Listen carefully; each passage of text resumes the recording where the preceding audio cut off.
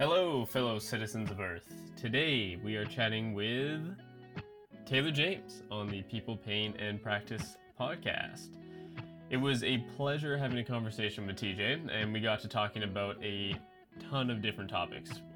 Everything from tailoring your treatment to the specific individual and how that changes from, say, a spa environment to a more athletic one, as well as his thoughts on certain techniques such as MFR and specific terminology insofar as it relates to, say, a biomechanical versus biopsychosocial type model.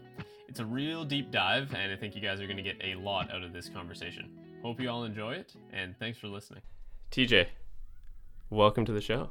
Thank you very much for taking the time to have this conversation. My pleasure. Right on. So you have been practicing as an RMT for about 11 years. Is that right? Yeah. And teaching for about 8 or so at WCC? Yeah, I did WCCMT for quite some time, and I haven't taught there in a couple of years, and now I'm at CDI being the clinical coordinator. Right on. So could you, if you don't mind, take us back to TJ a decade or so ago and tell us about the story leading up to you applying for RMT school and then going through that whole process? Yeah, I really wish I had a good story. I don't, right? It's as we talked about before, I'm a guitar player, and at one time I thought I was pretty good, and I was pretty committed to giving it a go. And my roommate at the time was dating this woman who was doing massage, and I'd never met an RMT in my life. She wasn't registered, but I didn't know the difference. And she attended the WCCMT Spa Practitioner Program. And she told me a little bit about it, and I thought, wow, now that's an awesome way to make money, and I can totally focus on music now. Because Right. I'll make full-time money in part-time, and then I can focus on what really matters, right? Yeah. And then I just fell in love with something else, man. That's just what happened. It caught you, hey? So when did you fall in love with it? Through the schooling process? Was it throughout your practicing? Yeah, well, I have to say it changed a lot during, for me, my perceptions about massage therapy changed a lot. Working with some incredible instructors there. Some of them are still teaching. And I remember it was about term 3 when we started treating conditions where I started understanding. I was like, oh, we're like really treating stuff here. I didn't really get that before, but when that clicked, then I was hooked. Right. So initially when you went into the program, then you didn't have that idea of, say, treating people and them coming in with some specific No, not even close. No, hey? No. So you got into it just like, massaging people, that sounds fun, that sounds cool. Why the heck not? Well, it's the same Part-time reason why money. I like music, right? Right. It's people. It's connecting with people. Massage is what brings people in the door. Right. And I suppose that I like the same thing about it, about massage as I do about music. It's I guess there's some kind of like deep intrinsic vulnerability that we have to take care of there. Right. And that's where human-to-human connection, I find, is really satisfying when everybody can just drop their guard a bit.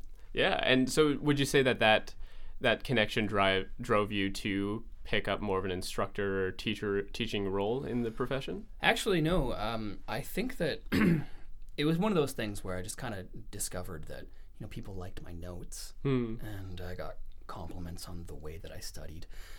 And I think it was partly on that, but honestly, it's because I grew up thinking I was kind of a blockhead.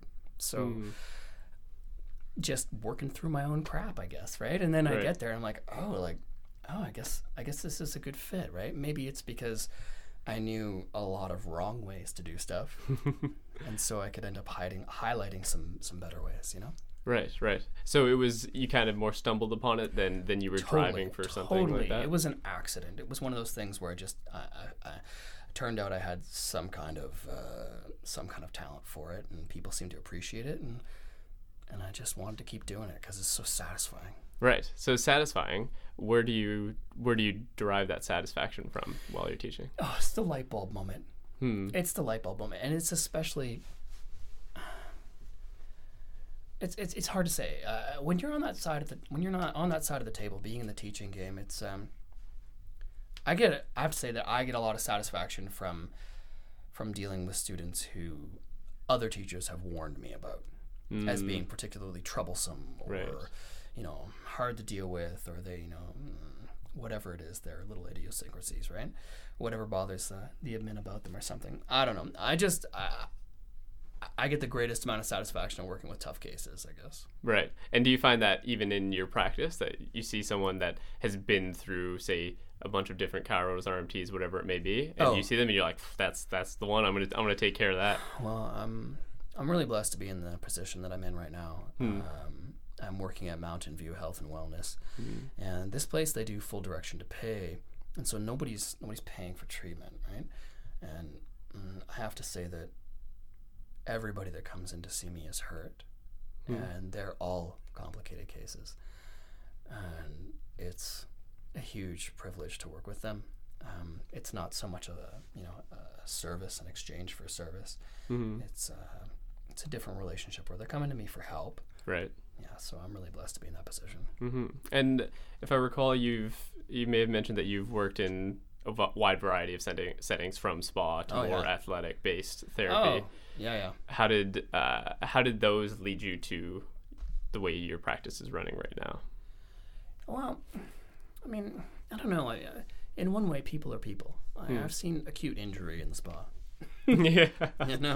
Right. People are people, and I think that maybe it's not the best thing, but I think that most of the public still probably doesn't understand that there's not much of a difference between your registered massage therapist and just anybody who's doing massage, right? Right.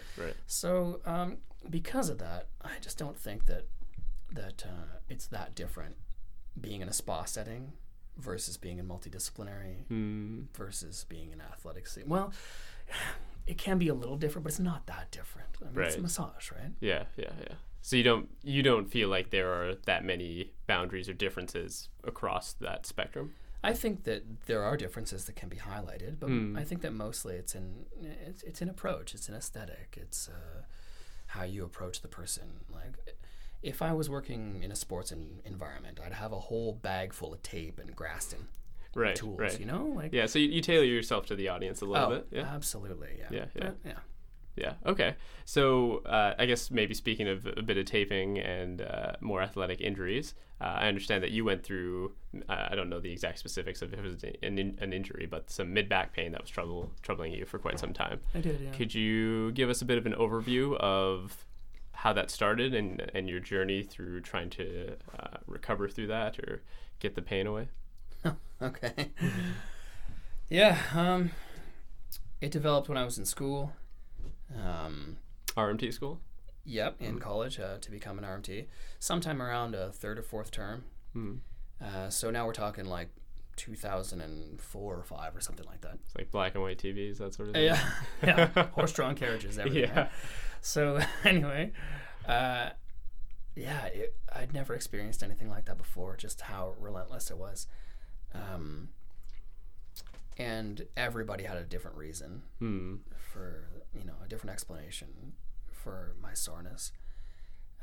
It was the old injury I had to my wrist. Like when I was a kid, I had an ice skating accident, and there was a complete laceration of most of my flexor tendons on my right hand. And my right hand works differently now. It's perfectly fine. And I saw everyone. I saw chiro, osteopaths, Chinese medicine, acupuncture, RMTs, and I worked the systems a bit to try and find out who was good. Now, I'm not saying anything about these practitioners, right? But it's kind of when I started to realize that I went to 12 different practitioners, for half a dozen different modalities, at least over the course of a number of years, and they all had different reasons, and I just thought, like, this doesn't make any sense. Right. So that's when the wheels started to fall off the bus for me. Yeah. And so what was the pain you were dealing with? I have to say it was pretty dull, achy, radiating into the like under the chest, around I would say around the liver area, front and back. Right. Around the cage and under my chest, and sometimes into my shoulder and arm. it was clearly exacerbated with stress, and there was no mechanism of injury. Right. It just sort of came on, and no one was able to figure it out. Out of nowhere. Right. Well, everybody figured it out. They just had different answers. They just had different answers, and to my understanding, those answers weren't helpful for you necessarily. Mostly not. So what ended up happening is that I saw a chiropractor one time. He was like the third or fourth guy that I tried, and he picked me up and body slammed me and just knocked the wind out of me. Right. But I remember when I left that appointment that day, I felt so much better. Like it was like someone turned off a light switch. It was incredible. Now, it never really got much better after that. Like the last 20% took me years, and I had to really confront some of the ways that I was dealing with my body before. I had to try a lot of different things that were outside my normal comfort zone. Right. Whereas before, I did lots and lots of calisthenics for exercise. I stretched a lot. I have to say that that my medicine was in not stretching and lifting heavy. I never expected that, but it was a good experience, and now I get to tell people that, you know, you might find your medicine somewhere else than you expected to, so give it a try. You never know what works, right? Right. So you find that that experience is even helping you in your practice Absolutely. To illuminate. Staying broad. Right. Staying broad, right? I mean, like, it certainly has reframed everything for me with an understanding that the patient is the expert on what works best for them. I spent a lot of years trying to figure out what was wrong with people, and I studied so hard. Like, you're looking at somebody that never stopped studying since school, and I wanted to master the ortho model so that I could get those answers, right? Because, you know, regional interdependence obviously is a thing, right? Yeah. So, but there just were no answers there. But now that I'm a little bit more informed, I spent the last few years really changing my language and telling people that they're going to be okay. And it just goes back to my experience again. Again, I'm being, you know, flavored by my past experience. And I think if a few of those people, you know, when I was dealing with that pain, if they had just ruled out the bad stuff and just said, hey, like, we've looked for all the big scaries. You don't have any of those. Right. And you know what? You're probably going to be okay. Like, we don't tell people that. We don't tell people they're probably going to be okay. Right. And that's really, really sad. It's heartbreaking. So, you know, the majority of practitioners are still telling people that they have something wrong with them, and they're measuring things that aren't defensible indications for treatment. Right. And is that one of the more fundamental changes in your approach to working with a patient, is changing your language and the way that you're communicating with them, as opposed to this new assessment method, this new modality, this thing, this hot topic? Yeah. Oh, wow. That's a lot. That's a lot. Yeah. It's definitely one of the more important pieces, I think. If you could go back and tell yourself 10 years ago when you're starting practice, hey, you should know this, or you should work on this. Oh. What would that be? I don't know what to say. I mean, it's hard to answer that question without sounding like I'd, you know, be criticizing my superiors, my instructors at the time, you know, right? Because they were amazing. Yeah, and I have absolutely no doubt that they improved the profession. But just as a personal individual, I might tell myself to get into research literacy a lot sooner, because I didn't really understand what that meant. Right. And basically, I think that I could have found better ways of making people more responsible for the information that they were telling me. And now that's something that I end up trying my best to empower students and let them know, like, hey, like, you know, you're allowed to ask us for a reference for that. You know, we can't just stand here and beak off to you about stuff, and because there's so many things that students believe for no other reason, but we just tell them. Right. And that's not good enough. Yeah. And one of I believe one of the ways you like to run your practice is that it's patient-centered, outcome-based, and evidence-informed. Correct. So what does that mean to you? Well, patient-centered means that the patient is the expert. Okay? So that's me addressing that power dynamic that I think that a lot of us could do a better job at. Right. And can you delve a bit more into what you mean by expert? Is it just the expert on what they're going through, the expert on how to help themselves? What? Absolutely, all of it. Oh my goodness, yeah, we could unpack all that stuff. So the expert on what they're going through. I've had a few patients over the years where other practitioners have warned me that they're malingerers.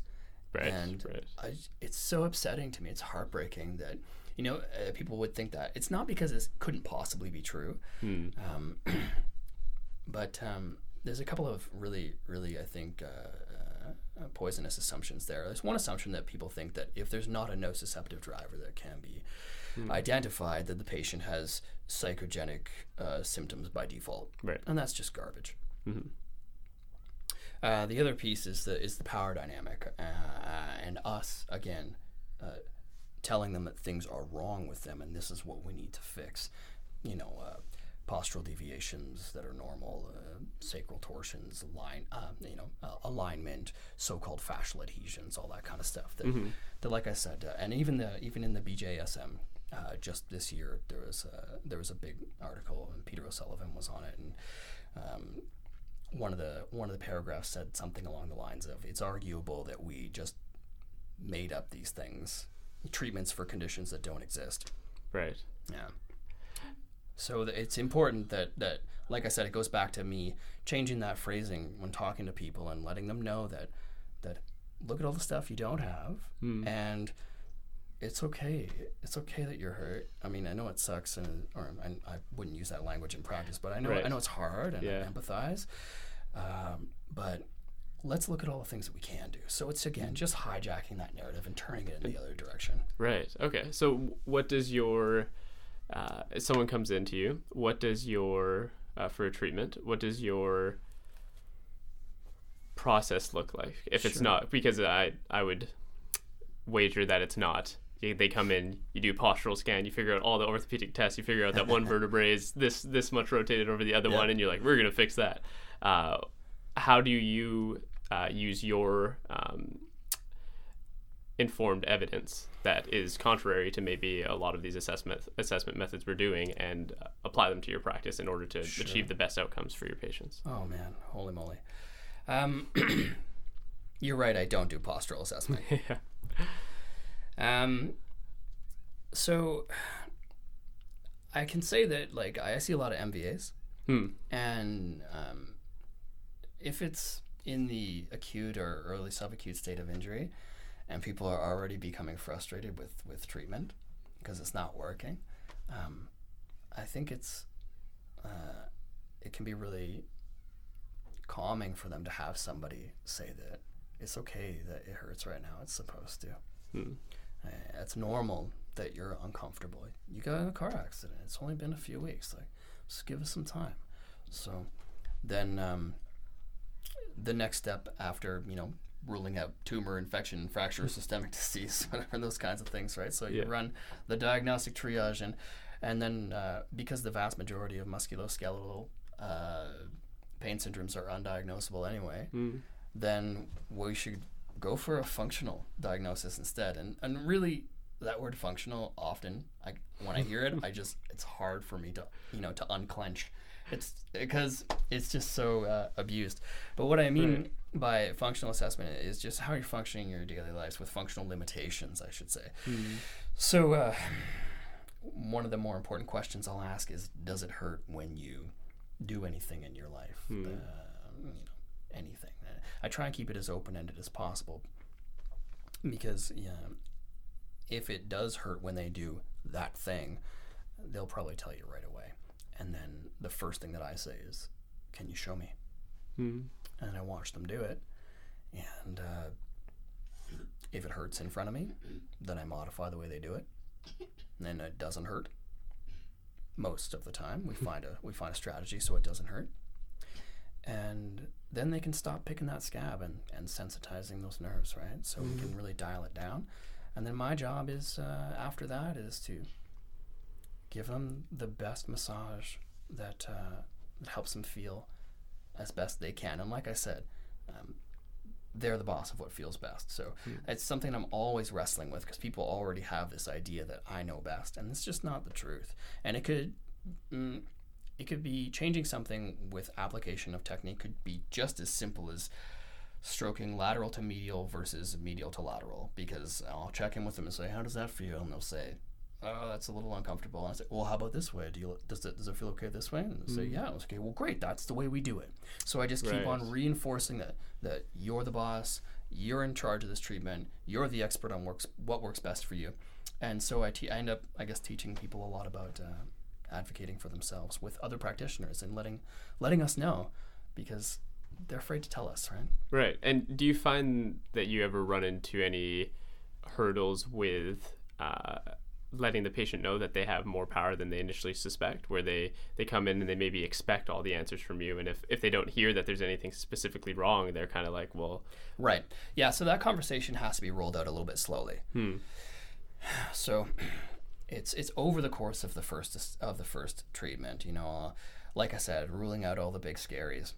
And then after that, I like to draw a little bit of I have a whiteboard in my clinic, and I like to close the first show, as I say, with a little bit of a drawing, and it's based on some of Greg Lehman's material. And so it's just about how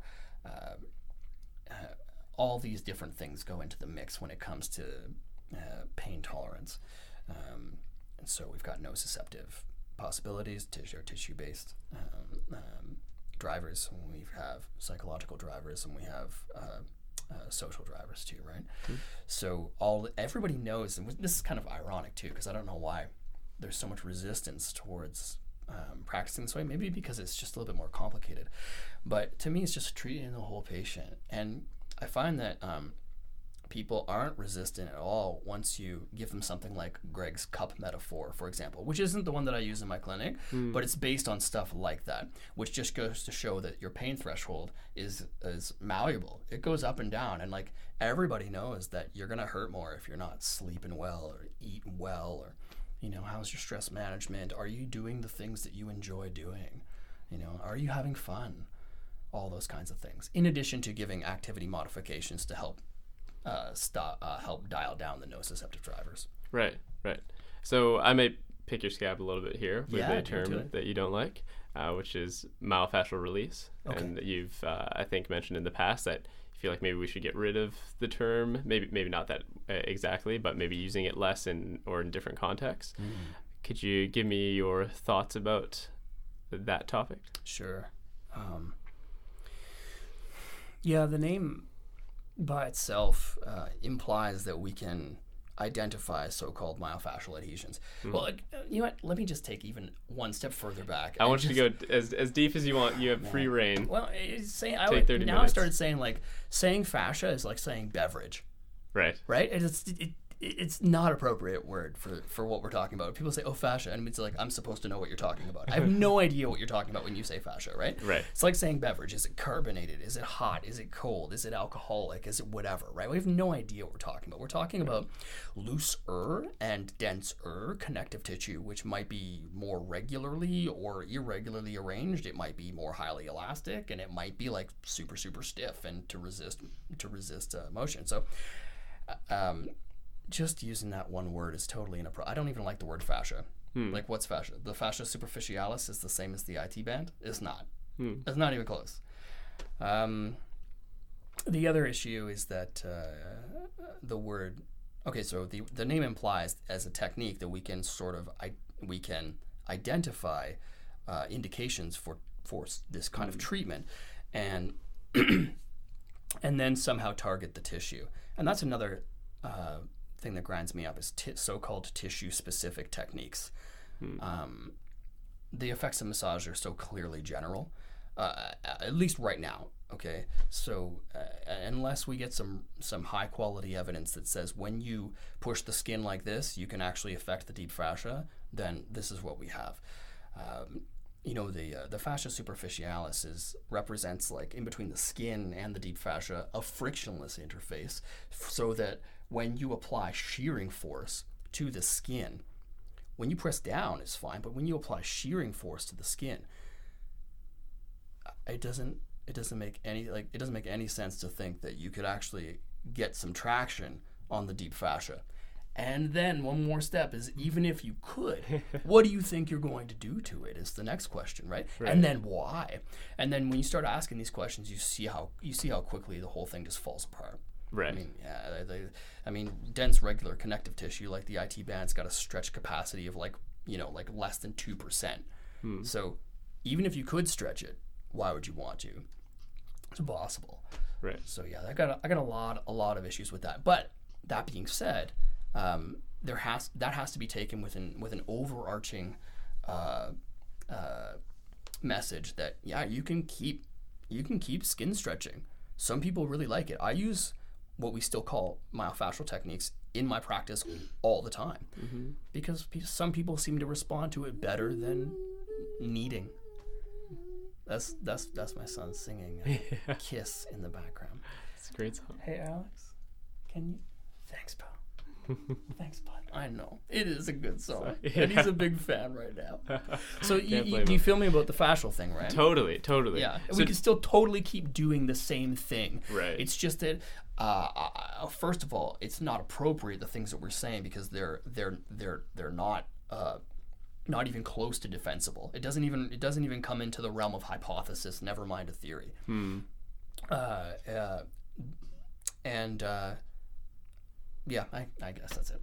Right. Yeah. So do you think that the way that new RMTs are learning this material, it should be taught in a completely different narrative, as in maybe it's all based around these are different forms of sensory input you can place on the body, and they have maybe these types of effects with certain conditions? Yeah. Or do you think that it's okay to leave it in there for now until we have maybe some really solid evidence for exactly how they work?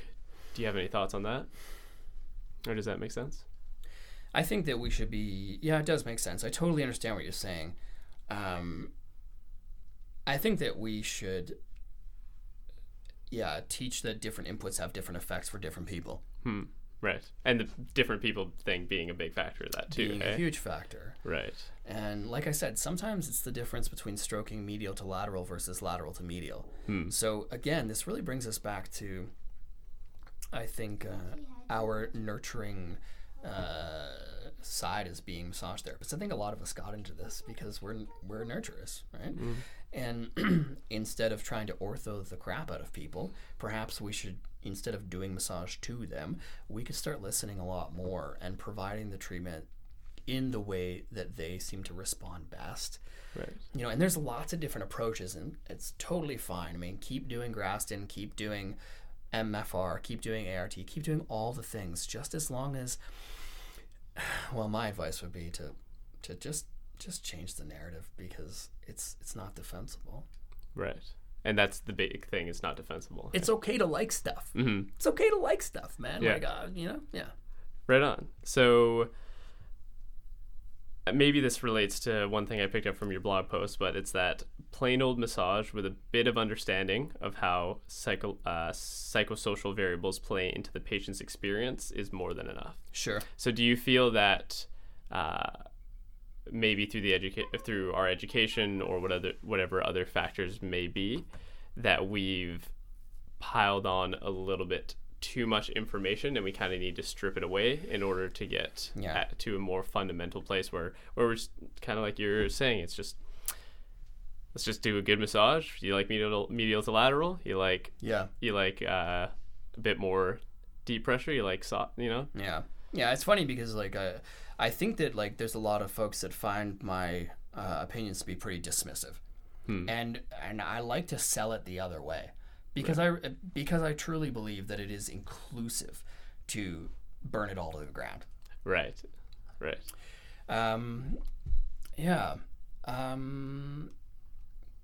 What was I just want to get back on point here. Yeah, no problem. We were just mentioning how plain old massage, a little bit of understanding, and that maybe we've piled on a little bit too much stuff, and we should be stripping away. I think we have, as very much well-intentioned people, start measuring stuff when people hurt, right? Right. I mean, it makes sense, right? Like, oh, your back hurts. Well, let's see if we can find out why. That's, the patient's looking at us.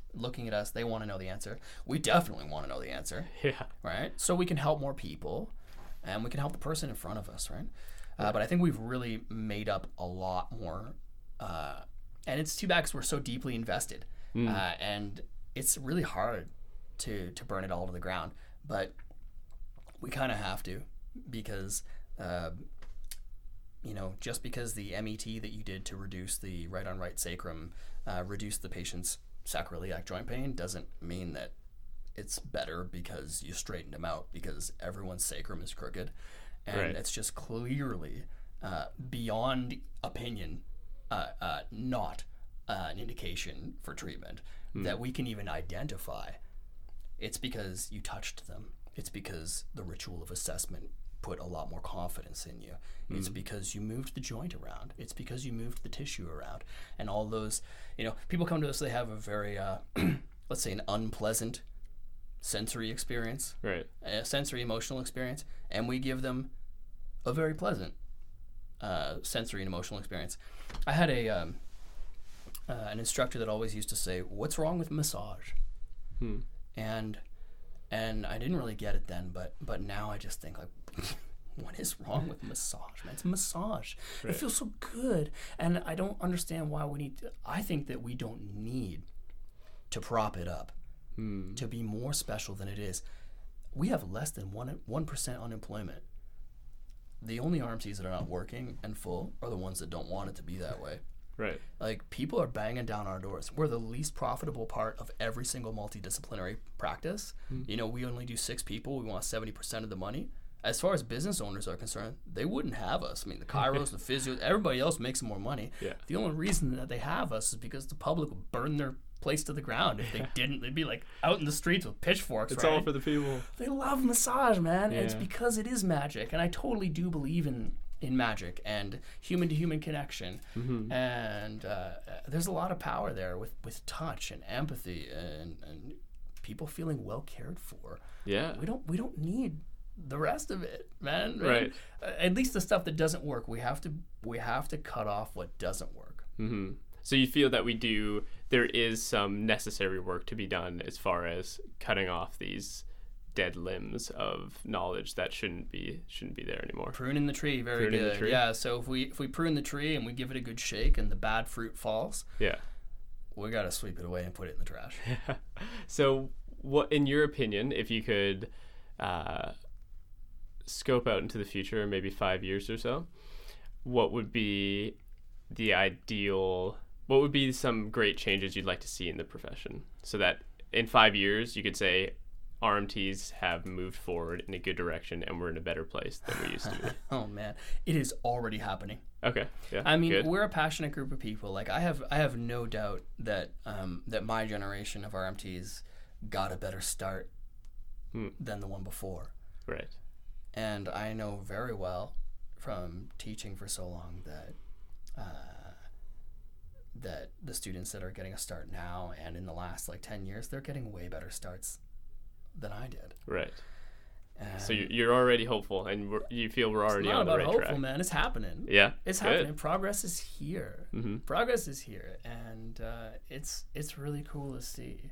I mean, we've got evidence-based or evidence-informed, I prefer to say, because people always get sticky about evidence-based, right? It's like, well, if it's evidence-based, then we have to throw everything out because there's no evidence for. Okay, fine. How about evidence-informed, and then we do our best, right? Right. But We are humans. there are evidence-informed teachers at different colleges that are laying out the BPS a little bit more. And when students hear this stuff, they take a class with Dr. Liebenson, or they take something with Butler and Mosby, they take something with Greg Lehman. They hear these messages that, nociception is not pain. It's also not necessary or even sufficient for pain, although, it can sensitize the system and make pain a little bit easier. But the destruction of the ortho model is a lot more well received by younger generations than it is older ones. Right. And I teach continuing ed on that when it comes to assessment, which a lot of the time is I'm saying that we need to throw out most assessment as far as when it comes to, when I say assessment, I just mean a lot of those so-called special tests. We just don't need most of them. Right. And that's blasphemous for a lot of people. But we just don't need it. They're not defensible.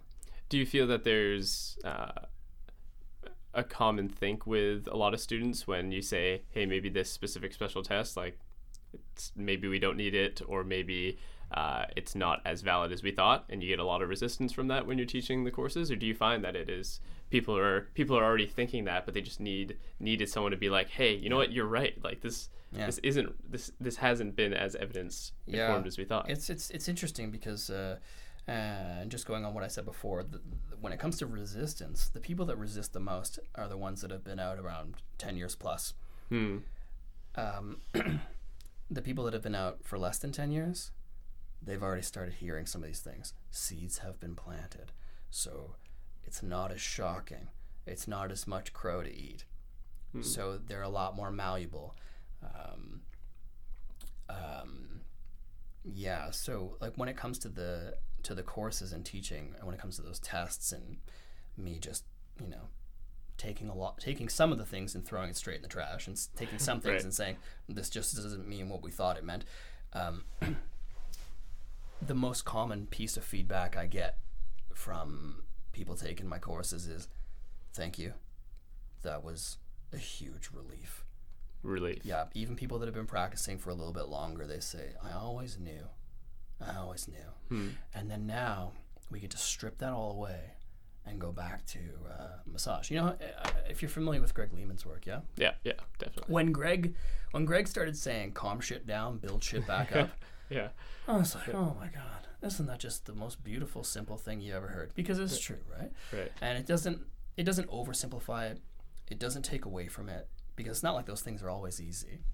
But then I started thinking about, how can I make this for massage therapy, right? So I basically made this flowchart that shows what I think is that, after you rule out the big scaries and do some activity mods, the vast majority of roads for massage therapy end in the same place. Rub that shit and make it feel better. Right. That's perfect. Yeah. That's perfect. And that sounds like a good note to start wrapping things up on. Okay. Is there anything else you'd like to mention? Just express an opinion on something, or closing thoughts, courses that you have coming up, that sort of thing? Well, I'm not going to take this time to start, plugging my courses, but you can find me at taylorjames.ca when it comes to that kind of stuff. And you can always email me or just call or whatever. I'm all over the place. You can find me. Where can people get in contact to you by? Or email, I guess. Well, they can email me at taylorjames.ca@gmail.com. Okay. But I'm all over, man. I'm findable. You're findable. Okay. Yeah, man. So just Google you, find your courses, learn a whole bunch of stuff. Well, I would feel relieved. I'm not going to say plug my courses. I'm going to say that you shouldn't believe me. I'm saying doing your own research, right? And read research. So on that note, do you have any suggestions for people to look for research or to be more informed? Yeah, it depends on what you're into. Getting people better. Yeah, right. Oh man. Isn't that what we're all into? Oh my God. Yeah. One of the things that I'm looking at right now is I think it's called the Physio Network. Physio Network. And it's like, I think their tagline is like putting knowledge into practice or something like that. But they put out a monthly newsletter, and they have 14 physio on the team or something like that, and there'll be 8 or so articles that are picked, and then they review them, right? They review all the sections of it, and so it's a little bit more of a shorter review, and it kind of sums up what's going on with the paper. So it's relevant, and it's good research, and you get a good opinion on it, so you can then decide, do I want to download the whole thing and then read the whole paper myself, which I think is a good idea. But you get it kind of keeps you plugged in, right? Awesome. So that's Physio Network? I think so. Yeah. I think so. You can email me and if not, in the show notes, I'll put the right link in, and then I'll put an asterisk and say you had no idea what you were talking about. We had to change the whole thing. Anything else like that you'd like to mention? I think that if anybody wants to get a better, more well-rounded, research-informed idea of what I'm all about, I think that maybe on my website there's one blog post that I wrote that I could be medium proud of, and it was called "What's with the Resistance?" And it's there's a lot of resistance in our injuries, and I just don't understand because now with pain science being a lot more popular and reinforcing the PS of the BPS, and BPS being the biopsychosocial model, which we've always kind of wanted to treat in, but somehow the ortho model just seduced us, and now we're reducing patients' problems to a couple of fascial adhesions and a crooked sacrum, and it's not okay. Right. So anyway, that blog post kind of wraps it up, I think, real nice. Good. I'll link that as well. Right on. Okay. Well, thank you very much again for taking the time. This was an awesome conversation and very illuminating. Oh, so thanks thank you for having me. Yeah. Right on.